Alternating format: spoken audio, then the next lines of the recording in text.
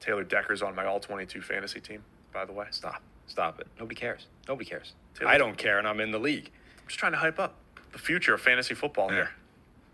They told me we could hype it up. Nobody cares about your fantasy team. That's one of the it's cardinal my rules way of broadcasting. Regardless of the medium, they don't care. So the strategic component to this game is through the roof. Your predictions, right? Your forecasting in fantasy football into how good is this player. This is it's gonna change the industry. Yeah, I moved to the old town where it goes down. Look at me now. I wrote my goals down. I hold it down. Made myself proud. Say, look at me now. Hello and welcome to the All-22 podcast. My name is Chris Lombardi, and I'm joined by Bobby Acker, Ray Cotto, and PFF's Trevor Sikkema. Trevor, it's so great to have you on. Thank you so much for joining. I appreciate you guys having me on. This is fun. When you asked me to do the little verses this week, I was very excited for it. So I didn't even know that was going to come with a podcast appearance. So that was an added bonus for it. So I appreciate you guys having me on. Maybe it'll get you a T-shirt or something in the end. Look, I'm trying to get as much free stuff as I possibly can in life. So whatever you guys want to throw my way, just know that I'm always open for it. Absolutely. And for everybody listening in, Trevor is at Tampa Bay Trey on Twitter, and he's the host of the NFL Stock Exchange podcast. So that's where you can find him at. And like he said, he is the next person challenging us in our All-22 Versus campaign. Trevor, tell us a little bit about essentially how did you find out about All-22? You know, you drafted with us, but had you heard of us before then? No, I actually hadn't. And funny enough, so I started with PFF at the beginning of last year. And I believe my moving truck was still in the PFF parking lot on the night that you guys were in the office doing the big draft that we were doing last year. So Austin Gale was like, hey, actually, do you want to come to this? We're all like doing this cool draft. It's like fantasy football, but even better because it's like total teams. Like you get offensive linemen involved, like all that. And I was like, oh, hell yeah, it sounds awesome. So that was actually the first time that I had heard about you guys, and obviously got to meet a bunch of you that night. But it's a fun concept, man. It's really cool. And it's exactly the way that I was just saying it right there. It's like fantasy football, but much more real, much more true to the game. So it's been a lot of fun to be involved with it. It was fun to watch on draft night. And yeah, I'm excited to get to talk about my team here that I picked. Yeah, that's great. And we're so happy you got to draft with us. That night was so much fun. Got to drink some beers, have a little barbecue. We did. Chris Collinsworth even made a celebrity pick. I don't know if you remember that, Trevor. I think it was – does anybody remember? Who's picked it? It was Trayvon Diggs. It was the polarizing Trayvon Diggs. Oh. Before the breakout. But it was like a throwaway pick. It was just like, yeah, just pick it because I don't know who else. He thought pretty hard about it. Yeah. I hope Whatever, it wasn't worked out for him. Yeah. I hope it wasn't apparent to you, Trevor, but we were nervous as hell throughout that whole draft, but couldn't tell, right? No, not at all. You guys seemed like the absolute experts in the room, and it was intimidating. Everybody sitting at the table. It was like a Madden fantasy draft, but like in real life with all your friends. Like it was so cool. I'm so used to doing fantasy football drafts, but I don't want to say it's overplayed because I still play fantasy football all the time. Let's be real. But it's just like it was a different feel, a more in-depth feel. And it was a really cool experience getting to do that. Especially, I'd encourage anybody out there, if you get to do it all in person, like have a big draft party about it, that's the fun way to do it. Because then it's like, oh, this person picked somebody. You could yell at them from across the table. And it's a great time. So it was a lot of fun. Yeah, we got yelled at by Neil quite a few times. Panic picking Titus Howard in like the 22nd round or something with 10 other people in the room it's a bad experience. You don't want to be that guy. Like you never think about it, right? We criticize GMs when they're drafting all the time, and we're like, oh, how could you make this pick? What are you doing? And then they put you on the shot clock, and you see that counter going down, and you're like, this guy. Okay, so but that's the fun of it. It is. Exactly. It is. And Trevor, before we jump into it, do you want to tell everybody a little bit about what you do for PFF? Sure. Yeah, no, absolutely.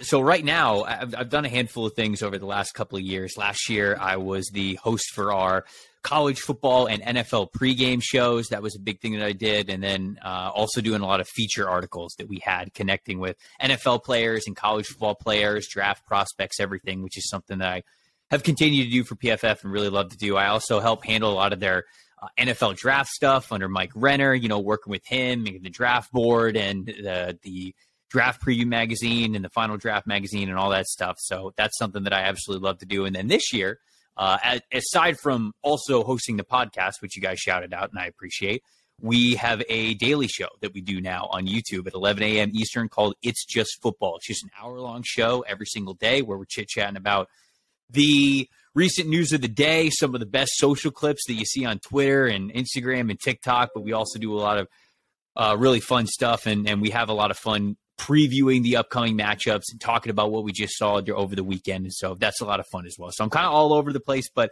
basically anywhere there is a camera or a microphone turned on for PFF, I'm always trying to get involved in it. So it's fun.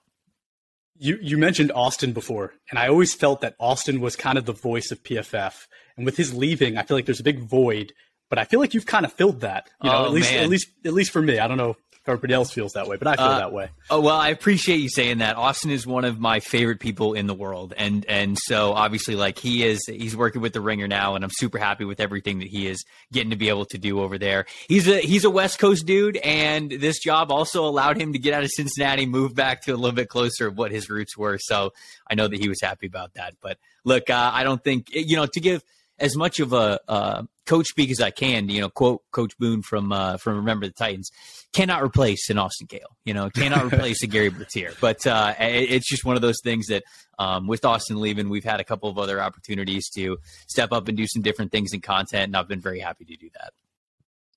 Great.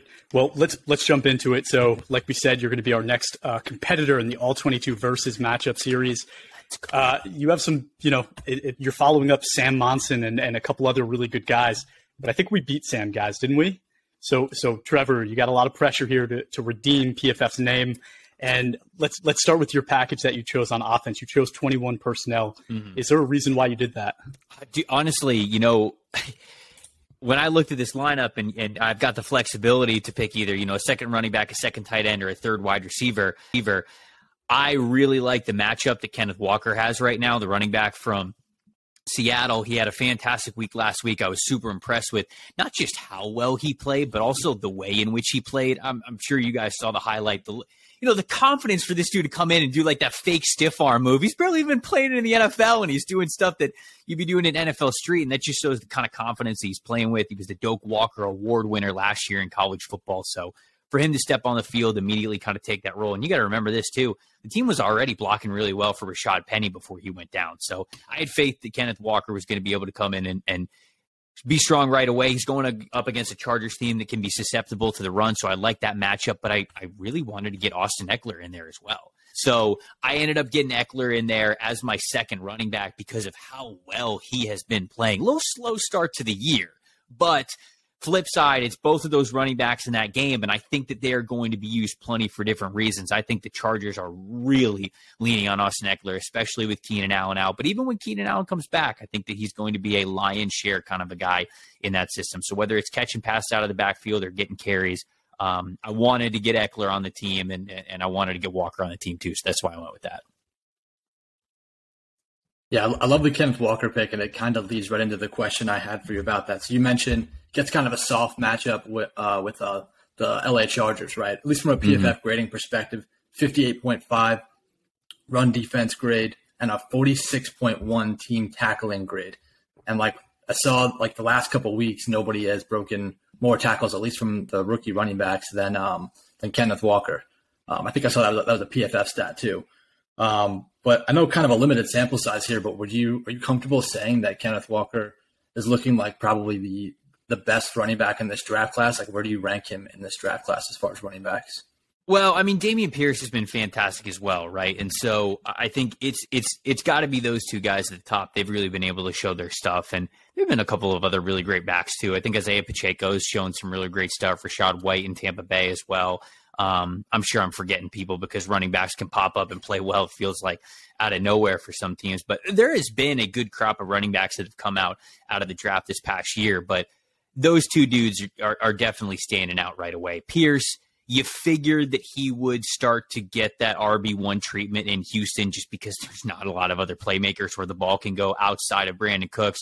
That's the case, and he's already shown that he is worth that kind of return on investment. Same thing with Walker. And these are guys that are running with a lot of confidence. I think the blocking is holding up pretty well for him, even though Dameon Pierce has had to have a handful of forced missed tackles to make things happen. It's those two dudes at the top, but I would say I'd still give it to Dameon Pierce right now just because he has been more impactful over a larger sample size of games. Yeah, no, that's a fair point. I think Breece Hall probably in that conversation too. Oh, right. Yes. 100%. Yep. Yeah, but I love Kenneth Walker. Love what we've seen from a small sample size. When I saw he was one of your picks, I was like, damn, like kind of still one of the guys that we wanted to put on our roster, but not going to duplicate our picks here. But great pick. So we talked enough about the ground game here. It feels like I'm interested in your selection of Dak Prescott because going back to last year, we saw Russell Wilson start out really hot, suffer that injury, come back after about a month or so, and just wasn't the same. And now, I mean, this year that's a whole different story, and he's got his own struggles to deal with. But did it cross your mind at all that it may be a bit of a slow start for Dak as he returns from his thumb injury, or are you just looking at it saying, hey, the Lions give up, just tons of points that you can move the ball on them? What's your thought process there, and does that scare you at all? Yeah, I mean, the determining factor for this was definitely them going up against the Lions. The Lions have really struggled on defense this year, and I didn't think that it was going to be this bad. I feel like the Lions are still a year-ish away, maybe 2 years on the defensive side of the ball till they really have all the guys that they would want to play at a high level. But, man, it looks ugly for them this year. They're coming off the bye, so you would hope that they've got a good game plan, 2 weeks of really just targeting one team and what they do. For Dan Campbell's sake, and I always like rooting for Dan Campbell, I hope the Lions are playing better. But on the flip side, man, I think Dak could have probably played a little bit earlier. And that is what gives me the faith that with him coming in now, he's going to be okay. Because you never know in the NFL, right? These guys come back and it's like, yep, he's playing. He's good to go. He's good to go. Is he really good to go? Like, did you rush him back? Because every week is so paramount and important. I feel as though because Cooper Rush was playing as well as he was, it wasn't looking catastrophic for Dallas. They were racking up wins. They were okay giving Dak the appropriate time to come back from this injury and really feel good. So with that being the case, I didn't have as much reservation as I would have if I really felt like they were rushing Dak back. I don't think that's the case. He's going to look a lot better than he did at the beginning of the year before he got that injury. Dallas's offense and Dallas as a team, I think, is a lot more solidified than they were at the beginning of the year as well. So combination of those things, having faith in where Dak is with the injury, the offensive weapons that he has to throw to, and the opponent that he's going up against really has not shown us much in coverage so far this year. So that's why I ended up going with Dak. Solid pick. And to summarize so far, so your quarterback choice was Dak Prescott, your two running backs, Kenneth Walker and Austin Eckler, and then wide receiver Tyreek Hill and Devontae Adams leads us to tight end. Bobby, I think you had a question on that one. Yeah, Dan Bellinger. So Trevor, I think we talked about it when we had met in Cincinnati. I'm a huge Giants fan, right? So I love Dan Bellinger so far. It's a breath of fresh air going from Evan Ingram now to Daniel Bellinger. He's graded really well in 5 of the 6 weeks that he's played. You just heard Gronk's comments in the past week that Dable was his favorite tight ends coach or the best tight ends coach he'd ever had throughout his career. So I think that's really inspiring, right? I think from my perspective, I don't think it's a fluke, this grading, especially, it's especially impressive because, he's done it in his rookie season, right? We've seen really good tight ends come out like Kyle Pitts, obviously a different type of tight end, but come out and really not grade so well. So what do you see from Daniel Bellinger? Do you think he's legit? Do you think this is going to be, a good dynasty guy to have in your All-22 leagues? Dude, he's so solid. For tight ends who have played at least 100 offensive snaps, he has the 4th highest grade, only behind Travis Kelce, Mark Andrews, and David Njoku. He's 4th. He's the next guy there. And his game is so all-around solid. 75.9 offensive grade, 76.5 receiving grade. And then pass blocking and run blocking, it's in the high and low 60s. Like, the floor, if you will, for Daniel Bellinger is so high. And honestly, I went with this pick because it was almost like I wanted a solid guy. Like I wanted to I wasn't like shooting for the moon. I wasn't shooting for a guy who's like, okay, who has the chance to like score 2 touchdowns or something. I just wanted a steady player who I knew was going to get a solid amount of grades for me. And Daniel Bellinger has been able to show that he's a true all-around tight end. Tight end's a really difficult position to make the transition to the NFL. I know there's a lot of different shapes and sizes of tight ends and usage, and some guys who are more receivers get to play a little bit more receiver of a position. They'll play him in the slot rather than demand that they're in line a little bit more. But when you are what Daniel Bellinger is, which is a guy who can do it all, sometimes it's really tough to get on the field because it's not like you separate yourself from these veterans that are probably on the team. So far, Daniel Bellinger is leading the Giants in snaps. Like they trust this guy to do everything, not just in the receiving snaps, but also in line when he's blocking and it's just that kind of reliability as well. So I've really seen great all-around game from Bellinger. It's been fantastic to see him hit the ground running, if you will. And it's just not often that you get a tight end show things their rookie season when it's not like, okay, you are a specialized player. You do this really well. Like you block really well. That's why you're on the field. You're going to be a second or third tight end in 12 and 13 personnel. That's how you're getting on the field. Or you are basically a big wide receiver. You are a slot wide receiver. That's how you're getting on the field. They're using Bellinger everywhere, man. So I think that's ultimately what the deciding factor was for me, is that he just impacts the game in so many different areas in such a high-profile way that his grades aren't going to be low because of it. If he suffers in one area, he's probably going to be good in another. So that's ultimately why I went with him. It's a super interesting offseason, too, because the Giants brought in guys like Ricky Seals-Jones, a couple other veterans, and they kind of came and went. You never really even saw them in the preseason either. And they put all this faith in Daniel Bellinger, a 4th-round pick.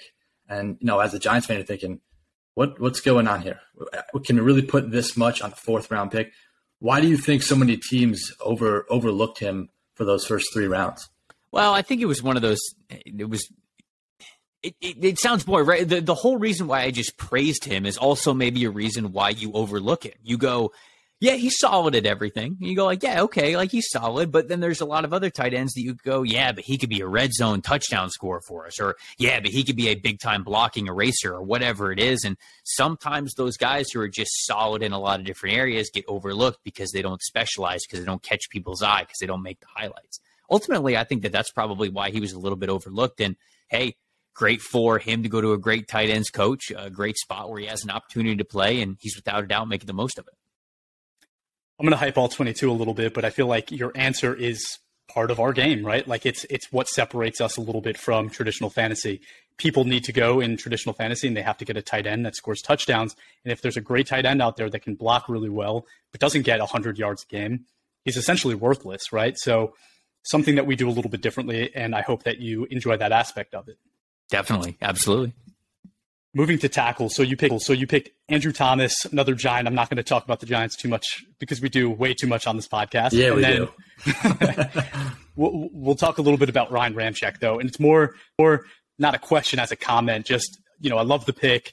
The model of consistency. He hasn't had a single year of his career with a PF grade under 80, and then this year he starts it off with above average grades in every single game.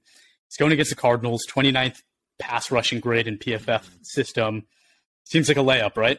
Yeah, no, it was too easy of a pick here. Obviously, we in this exercise we can't pick the very obvious, very top guys who are at the top of their position, and Ramczyk was kind of sitting there as this next obvious player, especially because of the matchup. Offensive tackles can sometimes go up against really great pass rushers, and sometimes you just don't love the matchup. I love the matchup. So this was an opportunity where I love the matchup, love the player. It's Thursday Night Football, so that's anytime that's the case, it gets a little bit risky, I guess. But there's nobody on Arizona's defensive line that scares me. Nobody. Not that Ryan Ramczyk can't handle. So that was kind of an easy pick for me there. And then Andrew Thomas, highest graded offensive lineman that we have so far this year. And I will say this. I had Andrew Thomas as my offensive tackle 1 in that 2021 class, and it was not looking good for the start of his career, and he was getting whooped, and I was like, damn, am I gonna whiff on him? Is this gonna be a bust by me? Well, we came back, we held the faith. My guy's incredible this year, and it's just he's putting together a lot of those things that you saw at Georgia. He has those quick feet. He's got that athleticism. He's got that agility. And I think the strength of the NFL really caught him by surprise, where he was being a little bit too finesse. Maybe he was used to being that at the college level, and those NFL defensive linemen really surprised him with how much they could impose their will on him with strength and really good technique. And I just think over that year and a half that he kind of took his lumps, he also learned. And we're seeing the dividends of it now. So with Andrew Thomas not on that not pickable list, I have to bet on the guy who's been the highest scorer from the offensive tackle group so far this year. Really glad you brought it back to him, even though Chris tried to gloss over it. I'm really well, glad I you had did that. to look. I did it in a little bit of a selfish way because I got to pump up that I had him as offensive tackle 1, and now he's good. I had him as offensive tackle 1 too, and it's one of those things people don't think about, right? Like when an offensive lineman that you really like gets drafted to a team that doesn't necessarily do a great job building offensive linemen, right? Like rookie offensive linemen up. Mm-hmm. It's a little scary, right? You think about that for other positions, but not necessarily the offensive line. When Andrew Thomas got picked there, I kind of changed my tune a little bit and went, Tristan Wirfs is playing with a Hall of Fame quarterback. His job's going to be a lot easier than Andrew Thomas's. But to your point, I'm so happy to see that he's been successful since then. Me too. Guard picks Joe Thuney and Zach Martin. Jumping to center, Ray, I think you had a question there. Yeah, so my whole thing about center is I feel like there's not very many at all good ones in the league today. Whenever we do this exercise each week and we're looking at centers to pick, or maybe it's just me, but if I'm looking at a center to select for the week, I hate them all. I have a very tough time finding one that I'm comfortable saying, yep, here's my guy, I'm going to roll with him. So what is it about Ethan Posick or for this week? And then just in general, do you feel that same sort of vibe with centers overall, that it's really just sort of a down cycle for them in the league right now? Yeah, I mean, center's a tough position. But look, the reason why I go with Posick is because, you guys wouldn't let me pick Joel Bitonio. You wouldn't let me pick Wyatt Teller.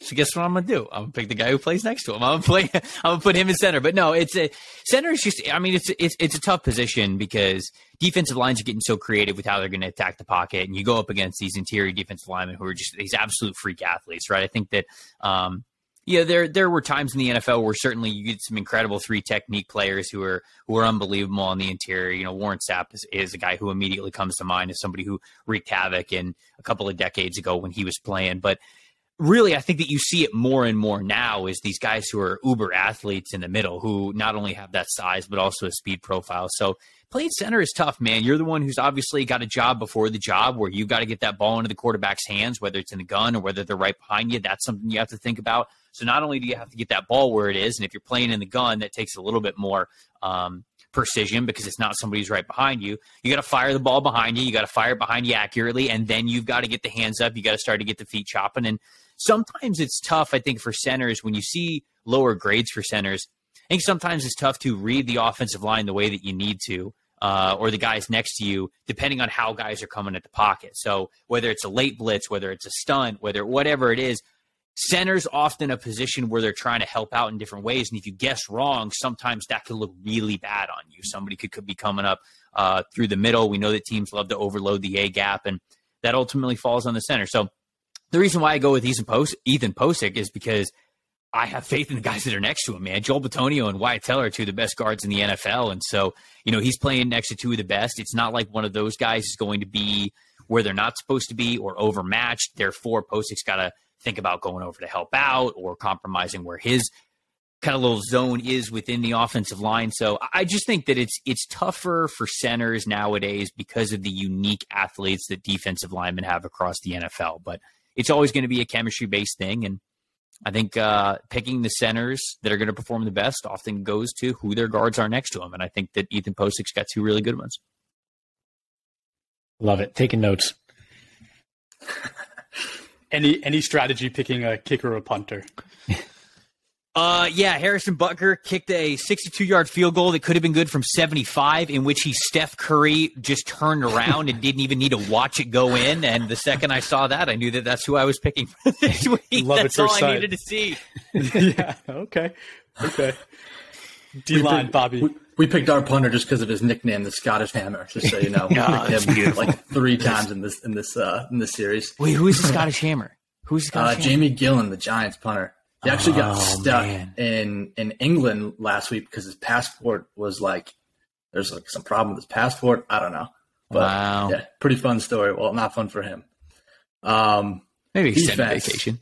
So you're in a 3-4, right? Mhm. So my strategy is I'm almost always in a 3-4. Sometimes I'll go nickel depending on like where my depth is. Never go 4-3 because I don't trust linebackers. What's your strategy here? Is it a week to week thing? Is it set it and forget it thing? No, I think that it's a week to week thing. It just, again, it all kind of depends on how you drafted your team. But for this week, when I have the slate clean and I get to pick guys, I'm a Tampa Bay Buccaneers fan, if anybody couldn't tell from my Twitter handle being Tampa Bay Trey. And I had to watch Cam Hayward absolutely baptize Luke Gedeke last week into the ground. And so, he's going up now against a Dolphins team that Dolphins interior ain't that great. So I think that they've been okay at times, but just as a unit, they haven't been good overall. So I think a veteran defensive lineman in Cam Hayward, who's been one of the best in the NFL, I think he's going to have his way again. I think it's going to be another really solid game for him. And then on the flip side of kind of that story that I was telling, the Tampa Bay Buccaneers are going up against the Carolina Panthers.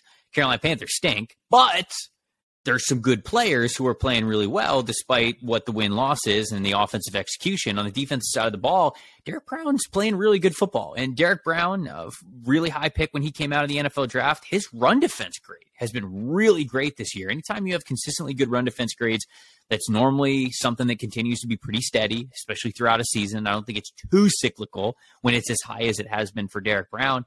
And he is going up against backup offensive linemen. He's going up against Luke Gedeke from the Buccaneers, up against Robert Hainsey, Shaq Mason sometimes if he'll be on that side. But I think that that's another matchup where I don't expect Derek Brown to get pushed around too much. And then the last one, the reason why I ended up going with 3 down defensive linemen, dude, Quinnen Williams has been fantastic over the last couple of weeks.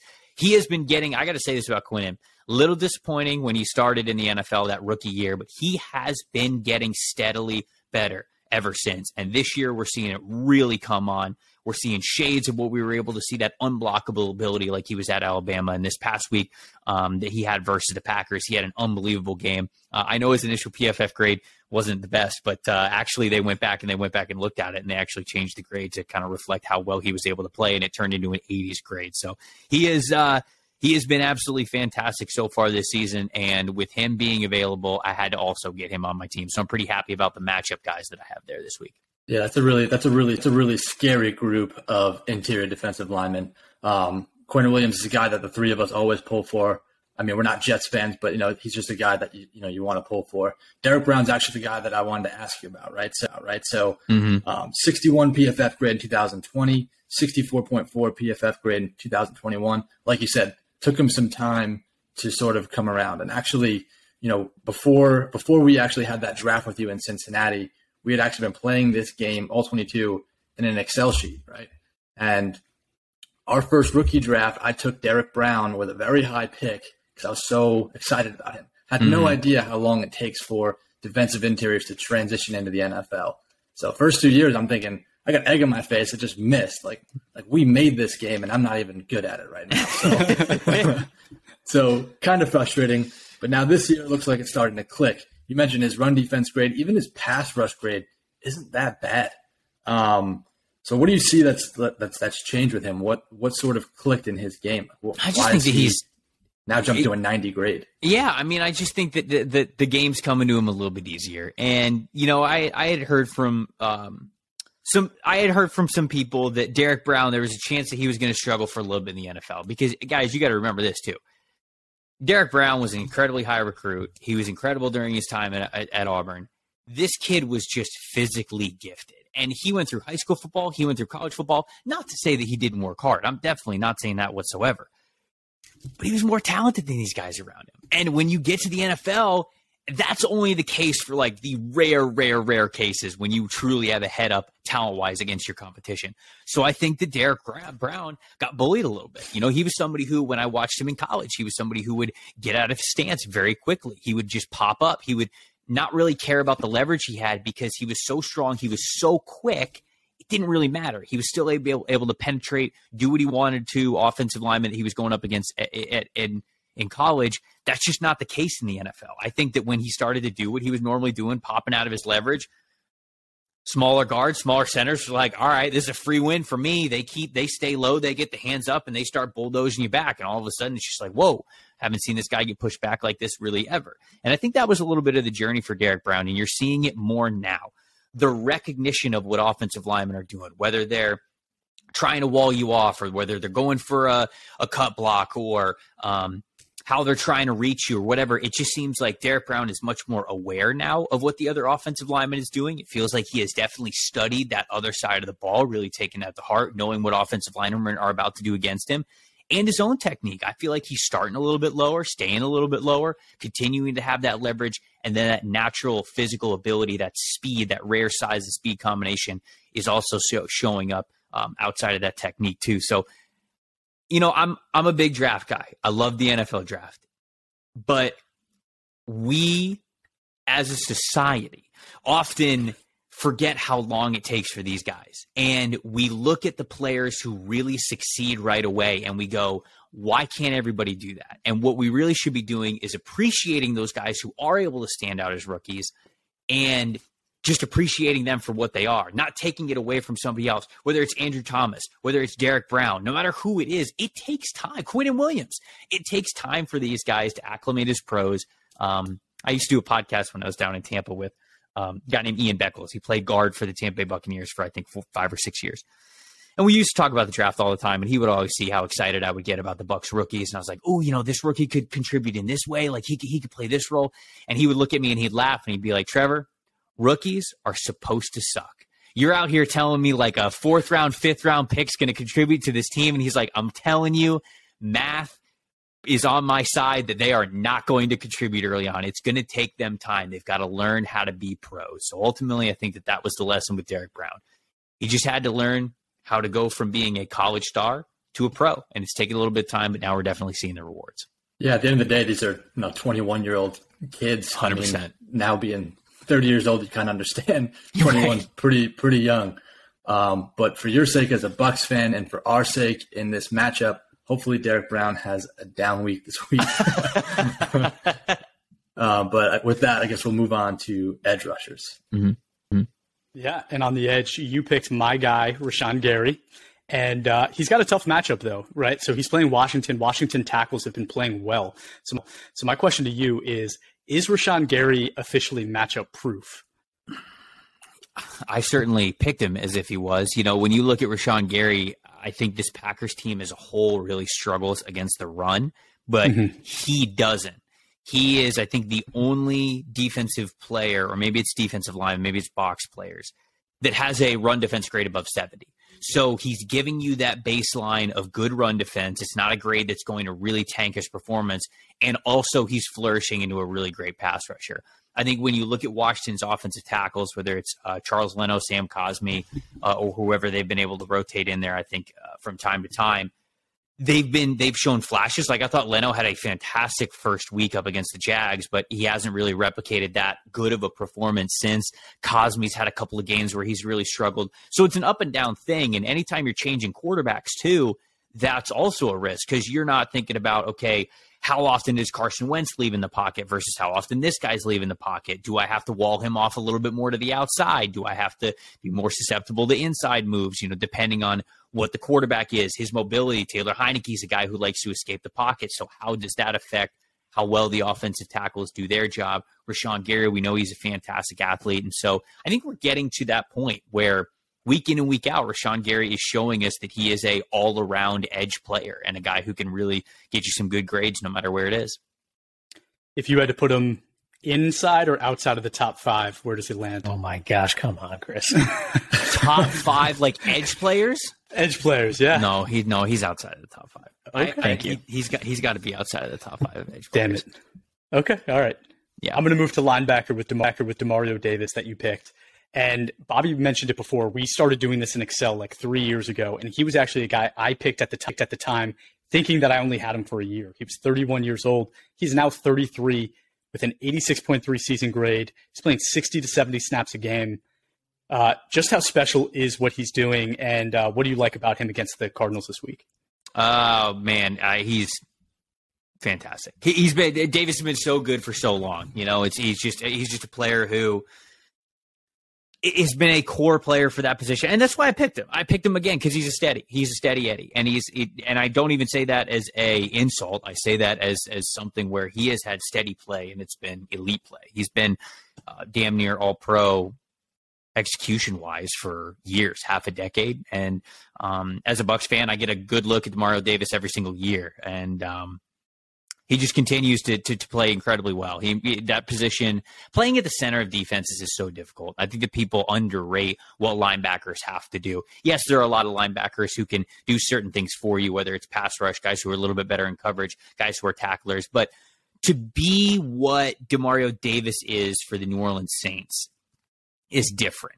The leader, the signal caller, the centerpiece, where the zone defense begins, whether he's rushing the pocket, whether he's dropping back, whether it's different kinds of communication, whether it's a feel during a play, the experience, what he has seen, all of that is just, I don't mean for that to go underappreciated. He is one of the best linebackers in the NFL. He has been for a long time, and kind of needed to give him his props here with a good matchup against the Cardinals this week.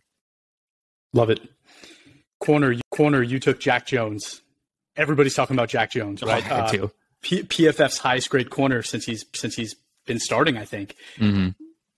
Everybody is asking the same question.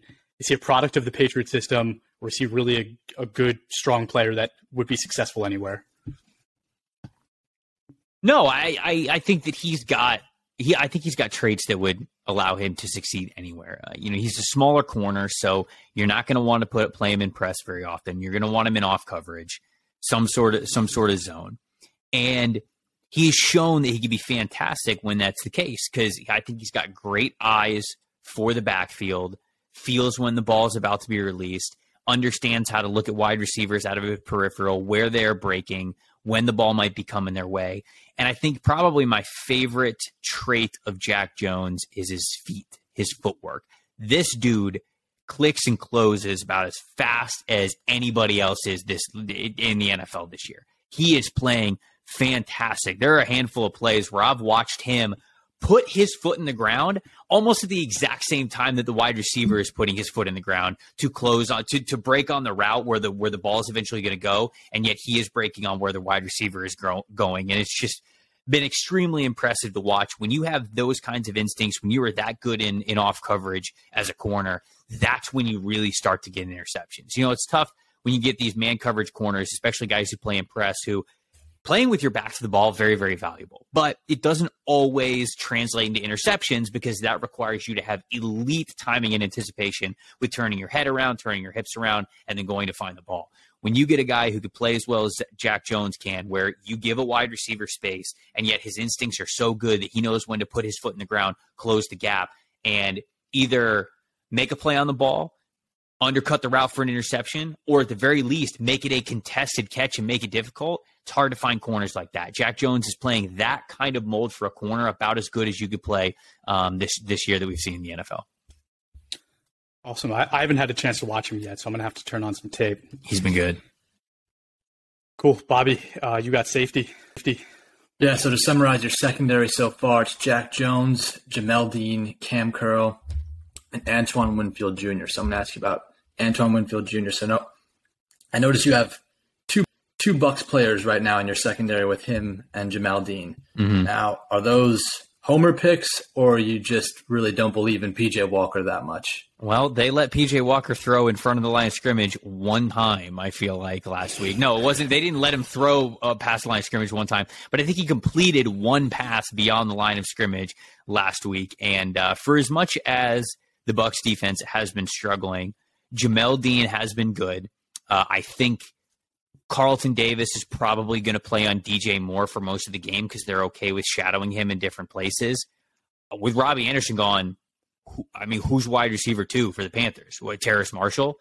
Terrace Marshall's probably not going to be Jamel Dean. Jamel Dean's been doing a lot longer than Terrace Marshall has. So there's not a lot of threat from the wide receiver 2 position from Jamel Dean. Therefore, I also have a lot of faith in what the Bucs are going to do with their safeties. Early on in the year, how they were deploying their safeties was a thing of art. And Todd Bowles has always been really good about that over the last couple of years. Now, Logan Ryan's hurt, so that kind of hurts the rotation of Antoine Winfield Jr., Logan Ryan, and also Mike Edwards. But they'll throw Keanu Neal, the veteran, in there, and I think that he'll be part of that three-man rotation. And I think it really is going to free Antoine Winfield Jr. up to do a lot of different things. He's been a slot defender at times. He's a fantastic blitzer. I think that they're going to have him come off the edge as a blitzer quite a bit in this upcoming game, which anytime that's the case, his grade normally gets a bump up because he's great at doing it. So I think he's almost a guaranteed pressure every time he does that. And I don't really find a lot of threats in that downfield passing game. Like, I don't think there's going to be a massive bomb that Antoine Winfield Jr. is going to give up. I'm not really afraid of the tight end threat where he might be matched up against somebody that physically dominates him like that. So it's just one of those things where it's been an up and down year for Winfield Jr., but this matchup's too good for him. I just don't believe in the offensive passing threat for the Carolina Panthers. Yeah, I think I saw his pass rush grade was like a 93 or something ridiculous like that. It's crazy high. Every time they send him on the blitz, he gets a pressure. It's nuts. So speaking of the Bucs, obviously there's some problems there. We saw Brady flipping out on the sideline, stuff like that. In your opinion, what do you think the problem is? Like, I mean, we just saw them lose to Kenny Pickett and the Steelers. Now you're going up against PJ Walker and the Panthers. That matchup can't be close, can it? Like, this has to be a bounce back game. Right? I thought last week shouldn't have been close. Honestly, right. I mean, I didn't think that matchup against the Steelers were going to be close. You know, it's a multitude of things, and I see a lot of fans and I see a lot of media members. They want to focus on one thing, right? Because they want to have a talking point. They want to be like, "This is what's wrong with the Bucs. This is like it's this thing," and it's not. I think it's so many things. First of all, they are down Ryan Jensen, Ali Marpet, and Alex Kappa. Yes, they bring in Shaq Mason. Shaq Mason is a good offensive guard, but it's his first year there. He hasn't worked with any of these guys before, and so there's always that kind of adjustment. And he's been fine. He certainly has not been their problems. But the thing that always bothers me the most about what happens in the preseason, mainly these injuries that happen, is guys will get hurt. And then fans or media members, as the season goes on, it's as if they don't remember that those people got hurt.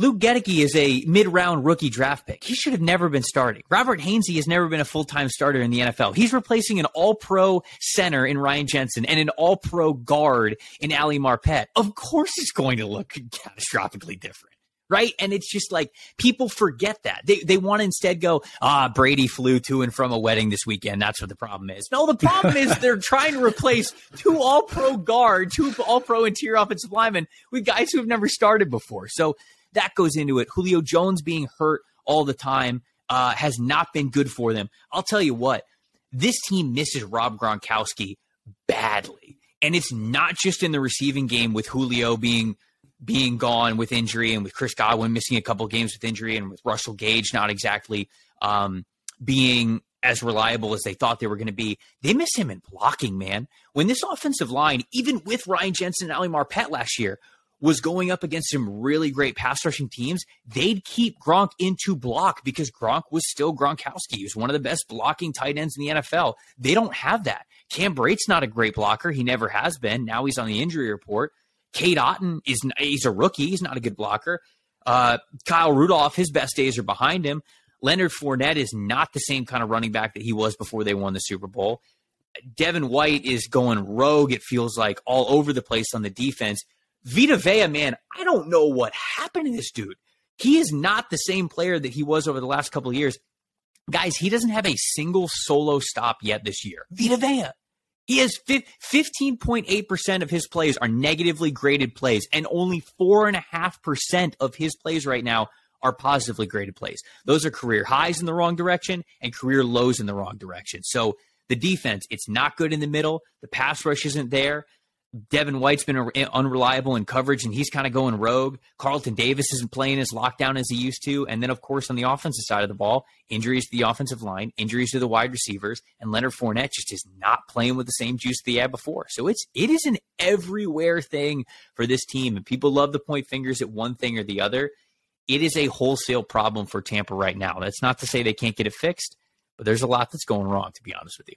You made some really good points, Trevor, but I still feel like it's because Tom Brady went to that wedding. And you know what? You know what? That's a good point. You know what? I think you're right. And he's not going to a wedding this weekend, which means they're going to beat the Carolina Panthers. How big was the coaching change? I didn't think it was going to be that big of a deal because it's not like Arians isn't even there, right? Arians is there. He's on the sideline, I think. He's with the team throughout the week. I don't remember what his title is. He's like under Jason Light, but he's with the head coaches. And so that whole room is exactly the same. Todd Bowles was already calling plays on the defense side of the ball. Byron Leftwich was already calling plays on the offense side of the ball. I didn't think it was going to be that big of a change at all, but maybe it is. Maybe there's something to Bruce Arians being the guy that was the head coach, being the guy that was the head of all of the meetings, and with Todd Bowles being in there, maybe it's a different identity, a different energy, a different level of focus. I'm not exactly sure. I like Todd Bowles as a head coach. Well, I always felt like Todd Bowles is a better defensive coach. Should have said I like Todd Bowles as a coach. I really do. I think he's a brilliant defensive mind. But maybe the head coach switch, maybe that had something to do with it. I'm not sure. Yeah, well, we have a whole season still left to see how it pans out. Thank God they do. Yeah, but I think we got through just about all of the team. Is there anyone that we missed that you really wanted to point out? Yeah, you didn't shout out the Montez Sweat pick. My guy, I think, leads the NFL in pressure percentage over the last 2 weeks. Were you just trying to take that from me? I thought it was a good pick. So I wanted to make sure that I shouted that out. What? If we don't say it, that means that, maybe we take it out. We take him on our team. Oh, yeah. Right. If it's on the podcast, then you can't take it out. But exactly. No, I liked Montez Sweat being there. He's surprisingly been one of the highest pass rush win percentage guys over the last couple of weeks. And then I also wanted to give out a shout out to my guy, Frankie Louvu, linebacker for the Carolina Panthers. Man, this is a guy who is having a renaissance year, it feels like, in Carolina. Through the first 4 weeks, it was like this guy was playing for Defensive Player of the Year award. The way that he was playing as a pass rusher, as a coverage guy, as a run defender. He had an interception that fell through his hands. He's had a couple of other takeaways and forced fumbles. He's been everywhere. He's been the heart and soul of that defense, it feels like. So I think that he does have a good matchup against the Buccaneers, depending on how much they put him in coverage. If he's going up against the Bucs tight ends, they're very beat up. That's kind of a more easy coverage assignment. And then the Bucs they cannot run the ball. They're the worst. They are the worst rushing offense in the NFL. Not even close. So you figure he's probably going to get a decent amount of tackles at or behind the line of scrimmage. So just those two guys. Those are two other guys that you guys did mention that I wanted to shout out. It's funny. I feel like Louisville's in either like our team or our opponent's team every week, but his name is always on this graphic whenever we make it. So yeah. Hey, he's doing something right. Yep. Cool. Do you think the trade rumors around Montez Sweat do you think there's anything to that? I don't know what's going to happen in Washington. They're in a weird spot. I don't think Ron Rivera is going to be there for very long. I don't know Lord knows what's going to happen to Dan Snyder. So unless something catastrophic happens, it would be weird for them to trade him. So I'll just say that. But who knows what the short and long term future could be for that Washington franchise. A couple of years ago, it'd be like insane to say something like that. But after last year's trade deadline, I feel like anything can happen, right? Yeah. A lot. We all love to talk about players that could be potentially on the move for like little reasons. Like people want Brian Burns to be on the move too. If the Panthers trade Brian Burns, they're dumb. I don't even know how else to say it. There's no reason that the Carolina Panthers should be trading Brian Burns, and I don't think Washington should be trading Montez Sweat. Don't do that. You got Sweat on one side, you got Chase Young on the other. Don't be doing that. Yeah, play to your strengths. But Trevor, we kept you much longer than we thought we would, but it was an awesome conversation, and we really appreciate you coming on. Like we said, you're one of the first people we got to draft with, so it's been awesome, knowing you and having these conversations. So thank you so much for joining us today. Appreciate it so much. Yeah, I appreciate it, guys. I like to talk a lot. So you guys, so this is going a little bit long. That's 100% on me. So I appreciate y'all letting me ramble. I appreciate y'all letting me get on this little competition here. I wish you guys the best of luck, but not too much luck. So we'll see who comes out on top after this week. Great. Thanks so much, Trevor. Too. And thank you, everyone, for tuning in. Just make sure you check out Trevor on Twitter. If you don't follow him already, it's at Tampa Bay Trey, and listen to his podcasts. And if you haven't left us a review yet, please be sure to do that wherever you listen, whether YouTube, Apple, Spotify, whatever it is. Thanks for tuning in.